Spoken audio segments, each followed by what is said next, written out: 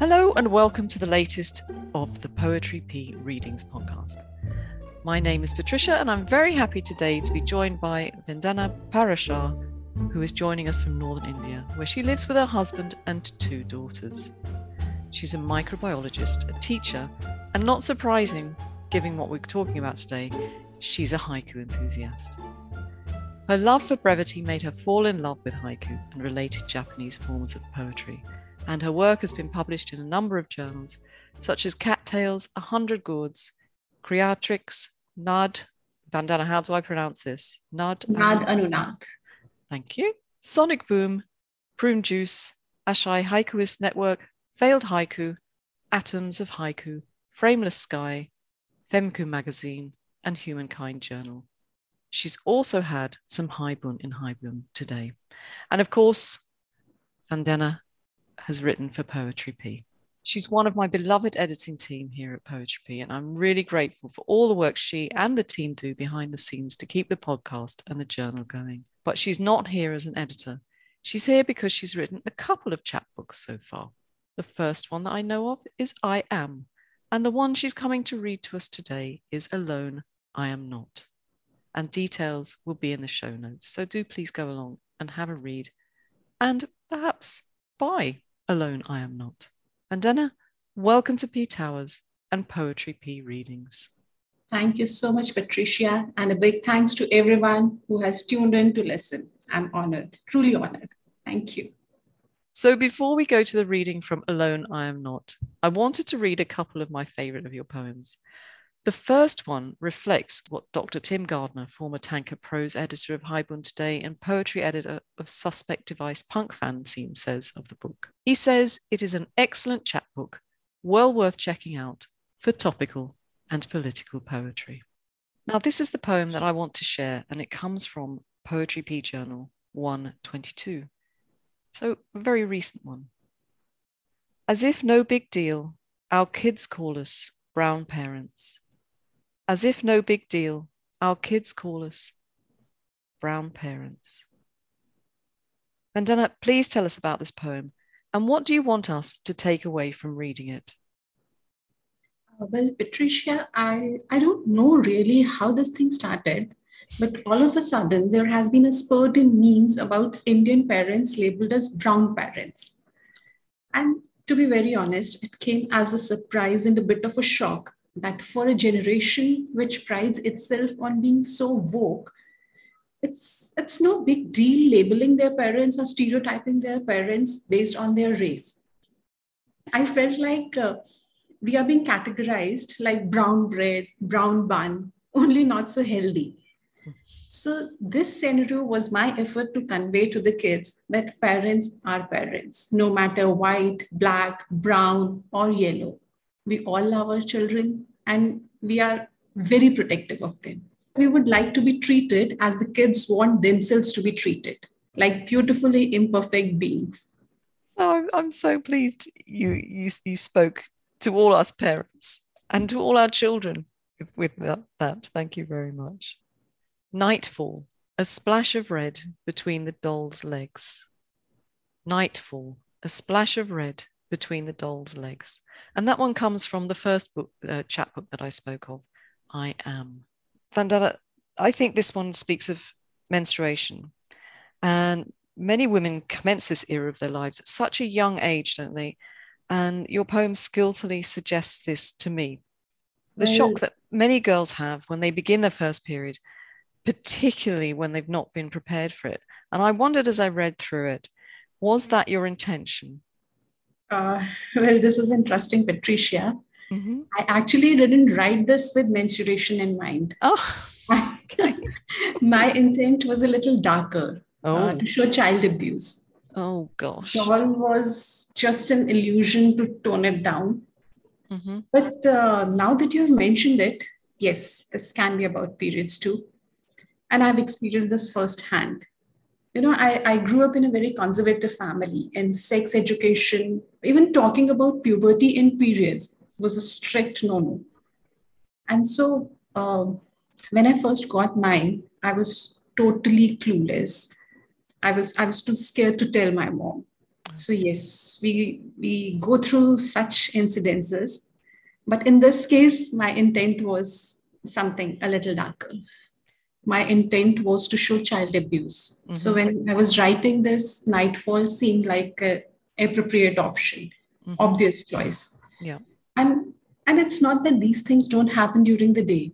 It's just that night feels more sinister. And I don't know, somehow all the pain, all the bad memories come to haunt you during the night. So when I was penning it down, nightfall somehow seemed like the obvious choice, the most appropriate one. It does add that extra touch of menace to the poem. And that leads me to another question. The way you're talking, it suggests to me that in this particular instance, perhaps you had the phrase element before you came up with the fragment. Is that the case? There's no definite pattern, Patricia. It's not the matter of fragment or phrase. It's some word or some phrase I read somewhere, I hear somewhere, or it just strikes. Maybe I have read it somewhere earlier. So it just strikes and I write about it. But more often than not, it's the experiences which move me to write. Do you have a go-to technique that you use? Or again, because you're writing so spontaneously, is everything spontaneous? I've been trying very hard ever since I've started writing haiku for about 7 years to not to fall into any kind of trope. Okay. So I don't have any go-to technique. I prefer to focus on the image, but I'm a big proponent of a strong juxtaposition wherever possible. Okay. So that's the only thing I strive to achieve in my work, strong juxtaposition. Are you in the school then that says that the haiku senryu should have that juxtaposition? For haiku, yes. And I try in senryu too. I try to include it in my work as far as possible. I'm not on the same page with you on that one, but we'll save that for another discussion, maybe one of our editing discussions. Can we perhaps now go to the book that you're here to read, Alone I Am Not? Yes. Exorcism. Every time I say I am gay. Exorcism. Every time I say I am gay. Now, Vandana, given that you have a husband and 2 daughters, I don't think this poem comes from absolute direct personal experience. So where does a poem like this come from? You're right, Patricia. This does not come from my personal experience. As you and perhaps most people in the haiku community know, that I'm an introvert, self-proclaimed introvert. Even as a child, I talked less, I observed more. And this trait has somehow stayed with me. And if I may say so, I'm very perceptive to human pain. And to a certain level, I can relate to it, even if I am not the one experiencing it. When I was penning this down, I was moved by the cases which I often hear in India, which I often read in newspapers, that families, especially in India, consider being gay as some sort of mental illness or a sign of being possessed by some evil spirit. And it breaks my heart to even think about what these people must be going through. So this haiku comes from that. You speak about the situation in India. Do you see signs of change? Yes, I do. I do. And thankfully so. Do you sit down every day and write something, or do you just take it as it comes? See, Patricia, that's one thing I would definitely like to have, a routine. But unfortunately, I don't. Sometimes I have to just push myself to write for a submission. And sometimes haiku just strikes me out of nowhere. But I'm very sad to say that I don't sit and write daily like a disciplined poet. I want to, but I don't. And neither do I write everything I observe. For me to write anything, it needs to shake me up, force me to sit and pick up a pencil. And yes, I'm old school that way. I do prefer to write rather than to type every time whenever it's possible. So yes, I would definitely like to have a schedule, have a routine, write daily. I dream about it, but I don't act on it. We all dream about it. I'd love to carry a notebook, but I don't have pockets big enough. So my phone's always with me. So if something strikes me, I'll write something in my phone and then transfer. Like you, I'm old school. I like pen and paper. I'll transfer it to a journal. If something strikes you when you're out and about, are you carrying this journal with you or pieces of No, paper? No. no. I note down the poems in my phone and then I come back home and note down in my diary. And so when they're down in your journal, when this thought has struck you and you've got it down on pen and paper, are you one of these lucky people that just can write and no editing required, or how does that work with you? No, no, no. I'm not among those lucky ones. Mhm. I edit my work a lot, a lot. And personally, I believe that revisiting your work in different moods gives new insight every time you visit the work. And that surely helps to fine tune your work.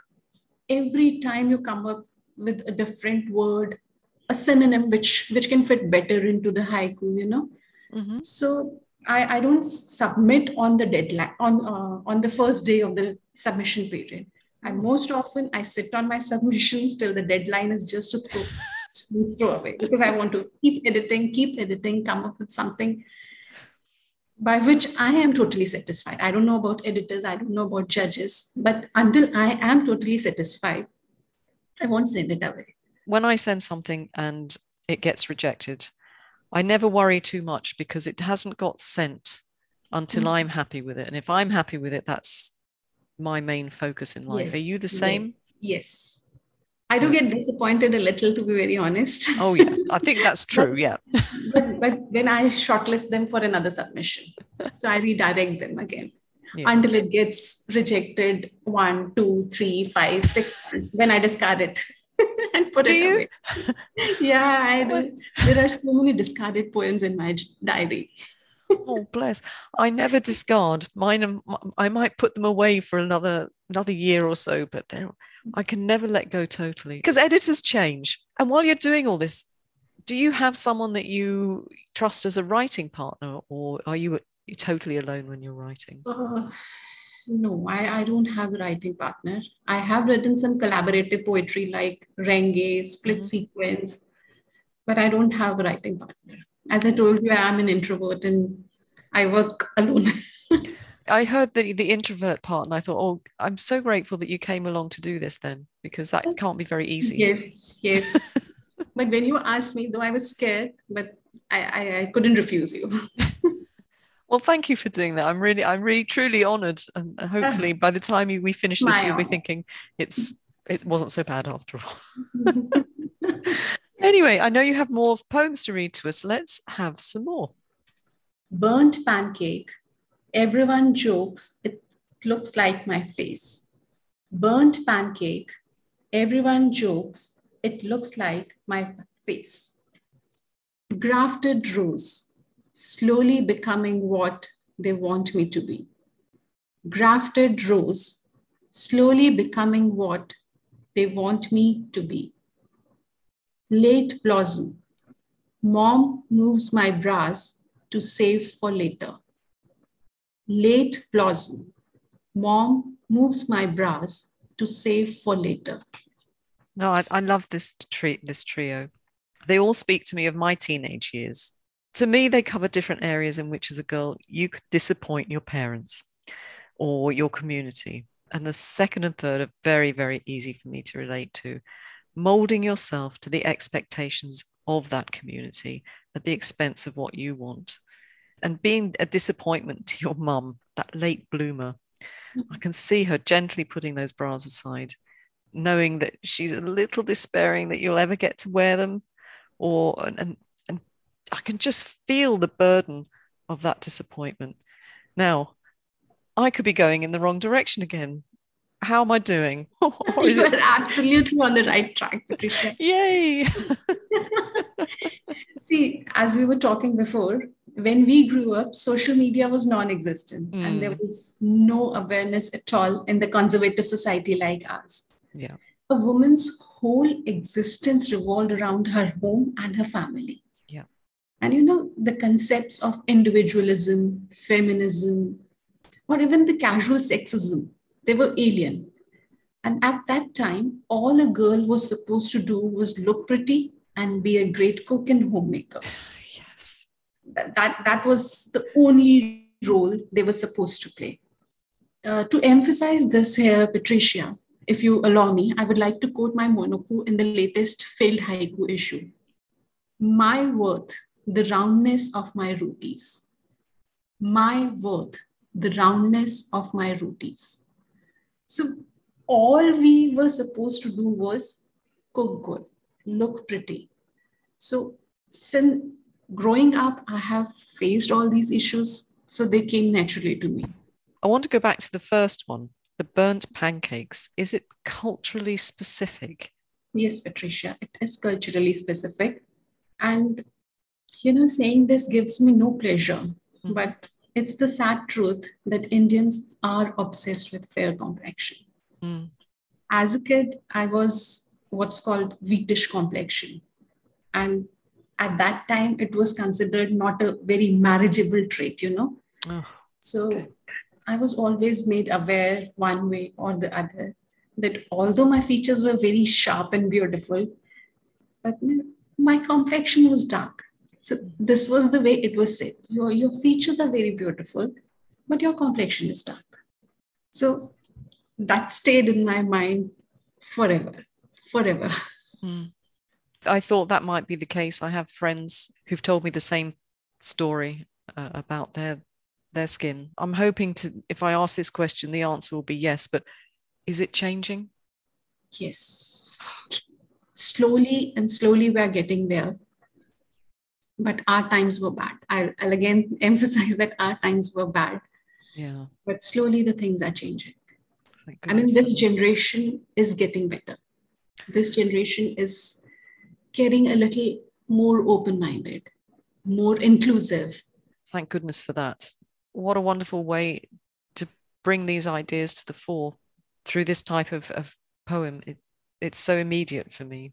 Now, we have some more. Burqa, and yet catcalls. Burqa, and yet catcalls. Dementors, the way they say I am just a housewife. Dementors, the way they say I am just a housewife. Vandana, these speak of prejudice to me. Could you tell us a little bit about the first one, burqa? Patricia, the first one is about the general perception that girls are teased or raped because how they dress, or if I put it in a sexist language, how scantily or provocatively they are dressed. So it's very sad that the onus of a man's action is always put on a girl's dress or attitude. And yet, the girls who wear burqa, who are covered from head to toe, they have to face the same thing. They are teased, they are raped, they are catcalled. So who is to be blamed then? It's not about the dress or the attitude. The onus of man's actions lies on them only. So it was an effort to show that even though a girl can be covered from head to toe, yet it's the men who choose to catcall her or tease her or rape her. It's not her fault, it's their fault. Yeah. Let's go on to the second one, the Dementors. And I don't know, did you mean this as a Harry Potter reference? Yes, absolutely.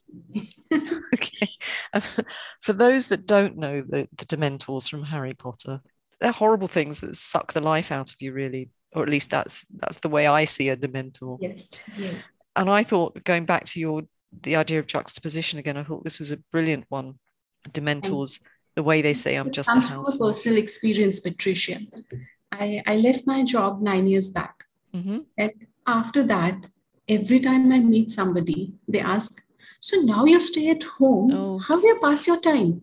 And I feel like shaking them up and telling them, hello, have you ever lived the life of a housewife? If a woman does not go out to work, It doesn't mean she was lying around in the house, doing nothing or watching soap operas and having the time of her life Yeah. or passing the time, as they call it.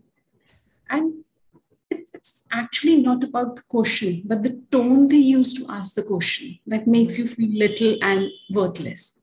Yeah. And, and all I have to say to them is dare to swap a day of your life with a housewife, and then they'll see if you still want to ask that question. That was brilliant. Thank you very much for sticking up for us stay-at-home mums or us housewives. Let's move on, and we've come to our last one. I can't believe it. Another son up. I am responsible for his actions again. Another son up. I am responsible for his actions again. After our discussion about the Burqa poem, I changed my mind about what this poem was about. I felt there was some menace in this poem. Yes.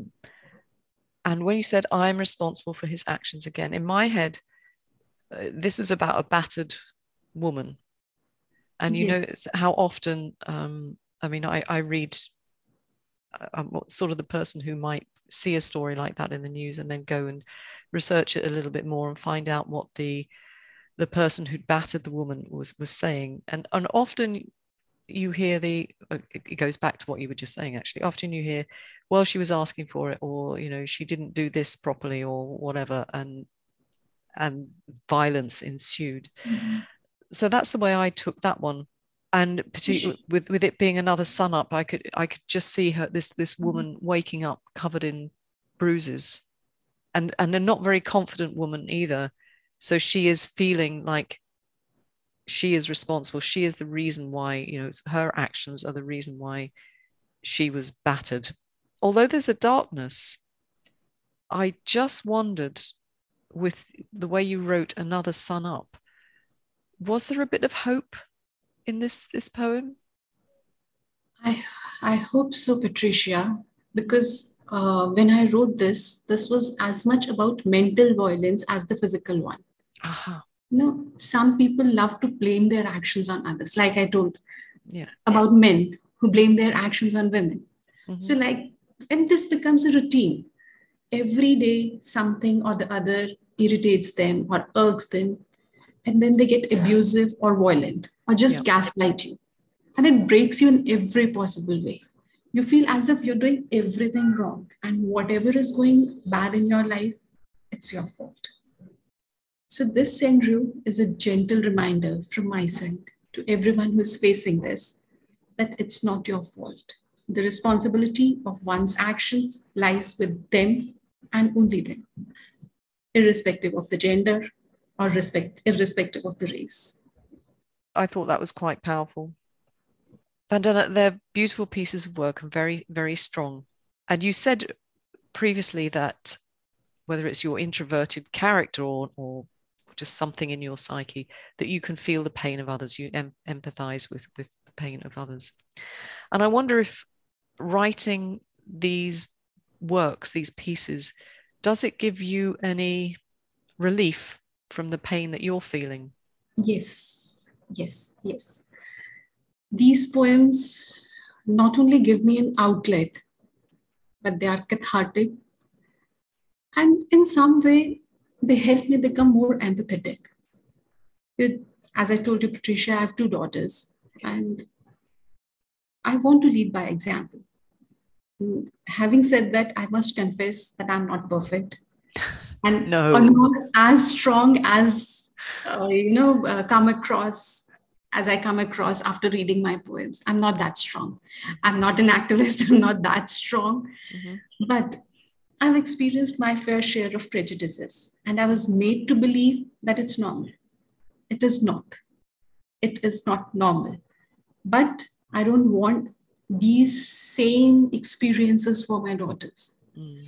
So speaking about these experiences, they strengthen me. They help me find a strength to stand up for my daughters.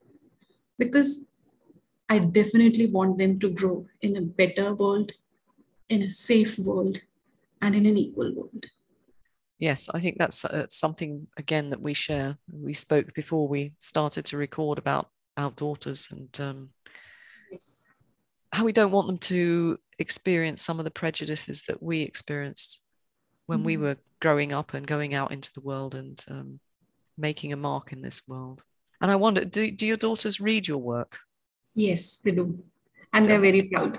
I was going to say, what's the feedback? That's wonderful. In fact, the cover page of my book, Alone I Am Not, was done by my elder daughter only. Oh, wow. She made the cover art. Oh, well, you can tell her it's a beautiful cover. And she did a wonderful job for you. Thank you. Just before you go, we've talked about your editing process and the way you work and craft your work. But, although you talked about the spontaneity of writing or coming up with ideas, you have said that you edit quite a lot. But in order to be able to do that, you must have educated yourself quite thoroughly or given yourself an education in haiku and the related forms, of course. What does that haiku education look like in your case? Patricia, I was introduced to haiku by one of my former students who had attended Kala's workshop. And Kala welcomed me in Triveni Facebook group, despite my knowing absolutely nothing about it. I knew nothing about haiku 7 years back. And the student of mine, he attended Kala's workshop and he told me about haiku. And I was so fascinated by the ability to say so much in so less word. And as I told you, I'm an introvert. I don't like talking much. So the using lesser word was a big charm to me. I was like, okay, I cannot write free verse, but I can write haiku because I don't have to say that much in it. Then I read poems written by the others, posted by others in the Facebook group. I read journals and gradually I gathered enough courage to post my own. The feedback of the members, the feedback of the fellow poets, they helped me fine tune and I learned the nuances from the feedback. That just sums up my haiku education. I've not attended any workshop. I've not attended any course, and neither was haiku in our school or college courses. I just believe that learn as you go, and I'm a learner for life. Oh yeah, me too. And I hope to learn more. Actually, I'm glad you mentioned it. What is it called? The Triveni Facebook group? Yeah. It's now Triveni Haikai India website. We have shifted to a website.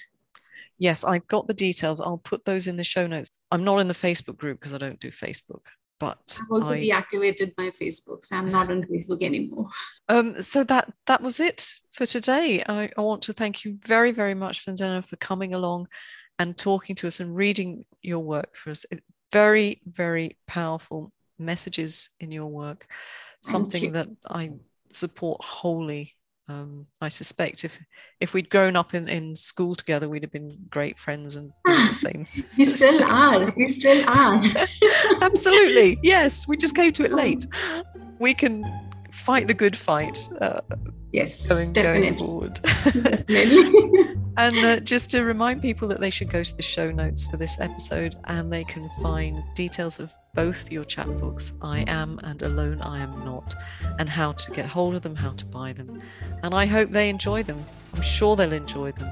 And I thank you once again, Vandana, for coming along. Thank you so much. Thank you so much, Patricia. It was an honor and a pleasure.